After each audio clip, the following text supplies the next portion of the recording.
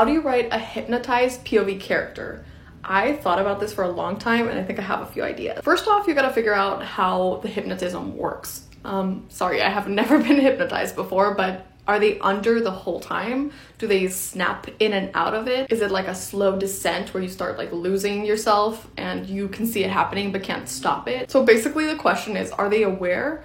Like, do they know that they're hypnotized and they're like locked in their own bodies and they can see themselves doing things and they know that they're not the ones like wanting to do them but they can't stop it? Or did they retain that like illusion of free will? Like, do they still think that they're in control, except they're not? The more I think about it, the more I think it would be really cool to have a character be acting and they think it's of their own free will, like they're just doing things.